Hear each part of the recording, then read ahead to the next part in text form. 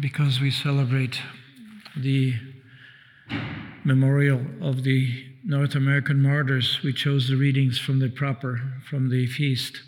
And all of you who perhaps prepared the readings from the day, I can incorporate both because they're powerful. And the Lord wants to share some things to us in an unusual way today on account of the celebration of the North American martyrs. So if you prepare the readings for the day, St. Paul would speak to you, and he speaks to all of us, and in a very, very clear way. In his letter to the Romans, he says, "For one person's transgressions, the many died.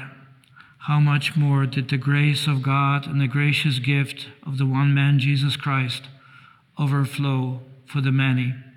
For if by the transgression of one death came into the world, so much more with those who receive the superabundance of grace." So St. Paul compares what happened. Adam sinned. Sin entered into the world and the consequences. But he says, how much more received because Jesus, the Son of God, yes, the man God who came to this earth, he gave his life for us. So how much more is that superabundance of grace, of love that God has and mercy that he has given to us. So he shows the comparison. Yes, sin came because of one person, because he is at the beginning of a human family. But Jesus is the one who came and is recreating all of us. He's the one who's the one as the God-man, because Son of God and Son of Man. He's fully human, fully divine. And once he embraced our human nature, he united his nature with us. And he will never be separated from God. The only separation is when people choose not to accept him. But everything else, he embraced our human nature. This is why St. Paul was so happy to say that where the grace, where the sin abounds, grace abounds the more. Sin abounds, and we see the effects of sin, but sin is not the last word. It's the grace of God, the love of God, the mercy of God, and this transforming power of Christ that is given to us. This is what St. Paul says in that letter to the Romans, and Jesus says, "Gird your loins and light your lamps, and be like servants who wait their master's return. Because blessed are the servants whom the master finds vigilant on his arrival." Again, as we are closing in, this is the 29th week of ordinary time. We have 5 more weeks, and then we have Advent. So the readings right now will focus on our readiness, preparing ourselves for the coming of the Lord. Not the first coming, because we already had, but it's the last coming, the second coming. And this is why the readings are focused on that. So the Lord says to us, through the Gospel of St. Luke, be ready, await the coming of the Lord, which means don't, lose your time in carousing and drunkenness, as St. Paul says, or all the other things, but be ready to meet the Lord. Be ready to meet, because he's coming. When he will come for us, he can come today. We live as though he's not coming, because we were making all kinds of plans, but who knows? But he will come when he knows is the best time for all of us, so he can take us home, and he'll bring forth this creation into conclusion the way we know. But what I'd like to focus today more, even though we already kind of summarized the first readings, but today's reading for the North American martyrs. Let me just say this. Sometimes we honor, the various martyrs in Korea or in Vietnam or China or Sudan or different places around the world. In Spain, we have martyrs. Even we have Mexico. We have martyrs all over the place. But there's one thing about North American martyrs, is that they're here, an hour away. They're an hour away, hour and 15 minutes, depends how fast you drive, perhaps. But the fact is, it's a little over an hour. And they're here. And how many times I, together with the Marians or some other people, I would go there and go to the place of martyrdom. Yes, there was 8 of them who died. 6 priests, Jesuit priests, and 2 lay Jesuit volunteers. And so they were the ones. They came from France because as a beginning, this area was French area of colony, French colony. This was known as New France. This whole area here in New York as well, and this area where we are. And so we have these 8 an incredible people who came. They were well educated, they were well trained, including the 2 lay members. One was a medical doctor, literally, because that's what he was trained for. And so they come to this new world. And so the beginning of the missions, which they started as among Hurons, Huron Indian, Huron nation, Huron people. And although they distrusted the new settlers, they seemed to have entered into a close relationship.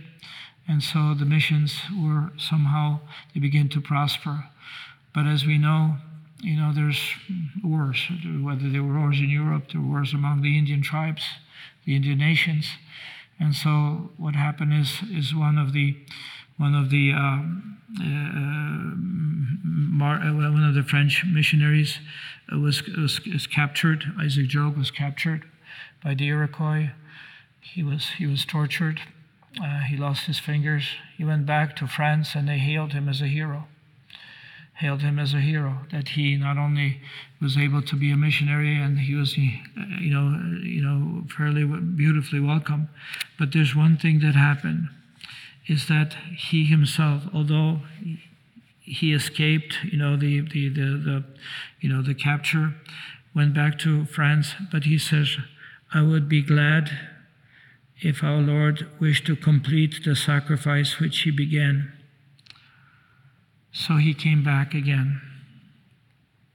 He wanted to offer his life. Pray, he wrote to a fellow priest, "Pray that God unite me to himself inseparably." And so he came back here, and in 1646, he died in Aurierville, New York. He wanted the people to know Christ. He wanted to make people, even though he entered the world of enemy, in quotes, enemies, and yet he wanted to live with them and to give witness to Christ. This is how much faith meant to him. His life did not mean much. Christ was everything. And so here we have not only Isaac Jogues, but we also hear someone who also was martyred, was Saint René Goupil.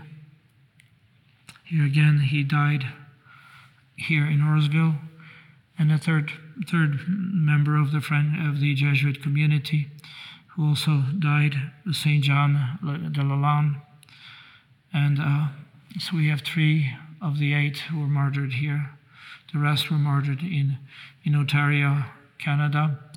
And so this is what we have. But now, just imagine, the place of martyrdom is also the place of birth of Saint Kateri, Tekakwitha. So if we walk to there, if we go there, we have 4 saints right in the same spot. Those who gave their lives for Christ. Now, why do we honor them? Well, first of all, they love the Lord. It's because of their faith. They love the Lord. They loved him so much that they were willing to offer their lives for Christ.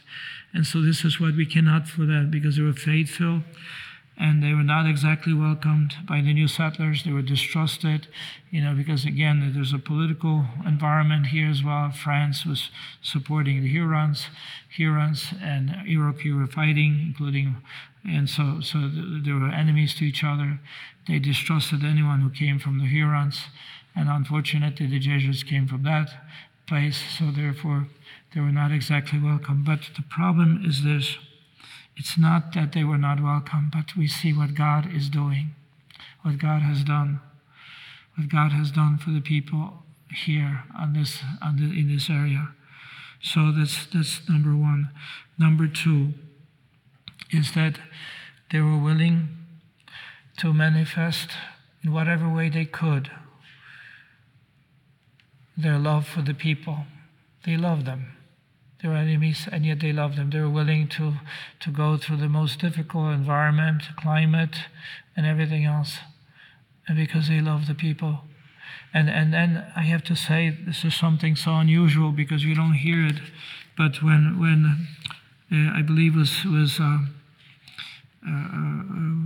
of the martyrs, I'm not too sure exactly who said it, but when he was being tortured and killed, and he gave an expression which is so unusual as an expression. He says, I long to see the day when we will meet each other in heaven. So he's talking to someone who's murdering him, and he knows that the Lord will save him. I'm looking forward to that time in heaven. I mean, where does this come from? I mean, you're either insane, crazy, or you're a man and a woman filled with faith. Because he understood that God in his mercy will bring him to faith, that he will bring him ultimately, to believe in Christ, and Christ will save them too. And so what type of love is there for the people? Who are you willing to spend your time? And in 1930, when it was Pope Pius XI who canonized all the North American martyrs, there's a reference in St. Faustina's diary where she said, she knew that this canonization took place, and she says to her, Lord, I am not too sure. She says, I would like to have our own community, the sisters, Congregation Sisters, Our Lady of Mercy. He says, I would like to have saints as well. He says, I know that we're not going to be capable of being just like Saint Therese used to say, the great saints of the church. But Saint Faustina likewise, she says, the Jesuits have incredible saints, and we don't have any. Well, I want the Lord to grant us the grace of being a saint. Well, she wished, and her desires were fulfilled. The Lord made her a great saint. She didn't think that she was of any importance, and yet this is what she understood. She desired, wished, and that God gave her the grace. So today, St. Paul says, we hold this treasure, our faith, our sacraments, our love for God. We hold this treasure in earthen vessels. One of the priests told me, he says, we're crackpots, but you probably heard it. Maybe we're earthen vessels, but we are not exactly too good.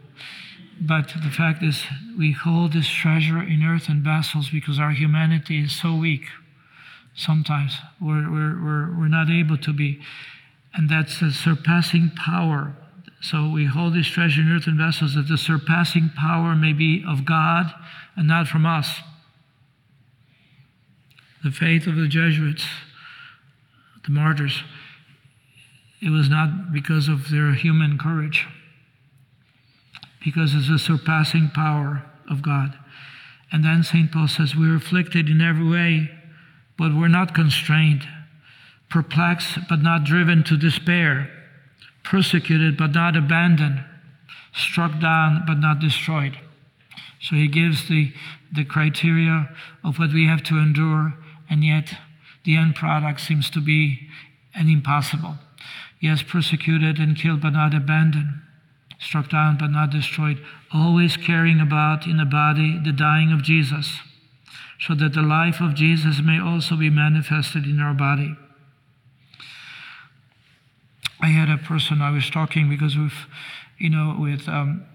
just kind of addressing the issues of human suffering, tremendous suffering, and I asked the person, this lady, he says, can you read me the readings for today?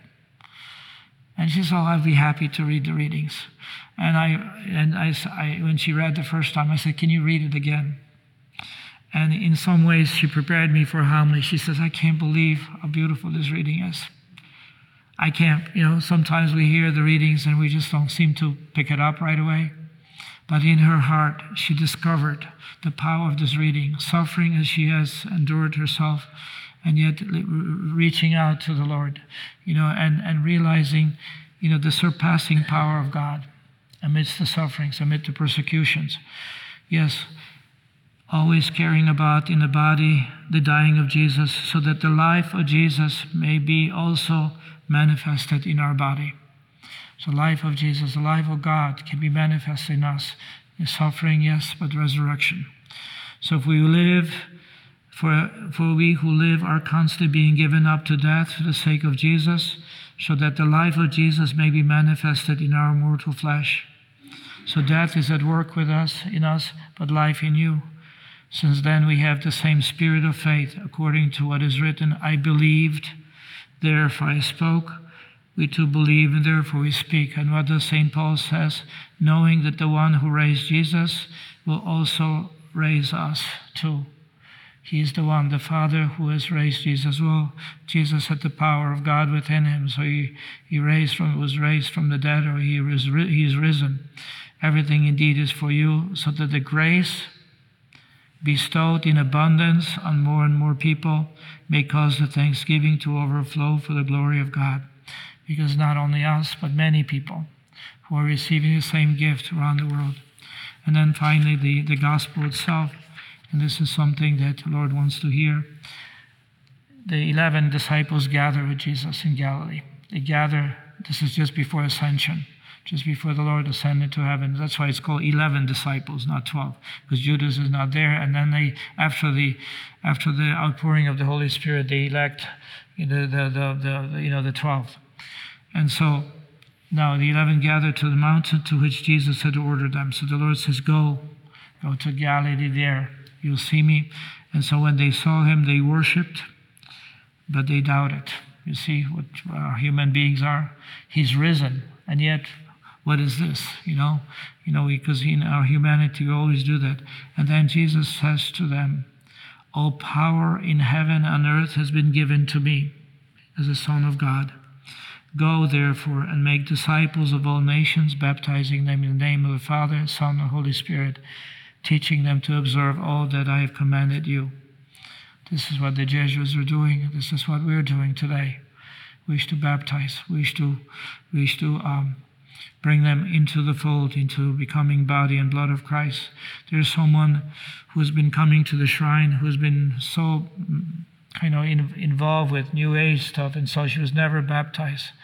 And she wants to get rid of everything to be baptized, to be united. She's already praying the rosary. She's already praying the chaplet. She's already praying this, and she wants to go through the program so she can become a member of Christ's body. But I ask her to do an intentional already, to say, Jesus, I want to be baptized in your name. I'm longing for the day of baptism. And I told her, you can also long to receive the Eucharist. So long to receive the Eucharist so that you already spiritually be drawn and to be united with the Lord, because you need the protection of grace. And the Lord says to us, after he said, I have given you all power. I have given you the power to consecrate, to make holy. I have given you power to forgive sins. I have given you the power to incorporate into the mystical body of Christ. I have given you the power to proclaim and to manifest and to offer the world divinizing power of grace, to give divinity. This is what the Lord is saying. I have all the power and I'm giving you. I'm trusting it to you. This is what the church is. No matter how poor the priests are, I know I can repeat myself here, but no matter how weak they may be, ultimately the power still is given to us, broken as we are, but we're the recipients of the divinity of God. And he says, and behold, I am with you always until the end of time. Behold, I'm always with you, and not only through the power of the Holy Spirit, because he is always with us through the Holy Spirit, because God is Spirit, but also through the Eucharist. I am with you always. Behold, I'm with you always. You'll never be abandoned. You'll never be orphaned. I will always be with you. And this is something we have to kind of remind each other, because we have a tendency to forget, because the sufferings of today, the confusions, everything else, sometimes has such a great impact on us that, we may kind of, just like the disciples themselves, we begin to sort of, be doubt, or kind of reduce our fervor, reduce our zeal for the Lord. And so then we get discouraged, and the discouragements come even, or being depressed by the whole thing. But we have nothing to get discouraged by because we have God among us. We hold Him. We hold these treasures in earthen vessels. The treasure of God is the greatest. We hold this treasure in earthen vessels because God comes to our humanity. He created us creatures, but He wants to transform us into being the sons and daughters of God. Are you a Marian helper? Join our Spiritual Benefit Society and start sharing in the graces of all the daily masses, prayers, and good works of Marian priests and brothers all over the world. Sign up is free and easy. Simply visit micprayers.org. That's micprayers.org. Thank you, and God bless you. Please follow or subscribe to this podcast to receive the latest episodes and updates. If you have been blessed by this podcast, I invite you to leave a review. Reviews greatly improve our podcast ranking and will help spread this podcast to other people throughout the world. Are you enjoying this podcast? I invite you to listen to more shows brought to you by the Marian Fathers of the Immaculate Conception. Join us daily for enriching spiritual content, which will help you on your journey with Jesus Christ. Simply visit DivineMercyPlus.org for a complete list of our shows. That's DivineMercyPlus.org. Are you a Marian helper? Join our Spiritual Benefit Society and start sharing in the graces of all the daily masses, prayers, and good works of Marian priests and brothers all over the world. Sign up is free and easy. Simply visit micprayers.org. That's micprayers.org. Thank you, and God bless you.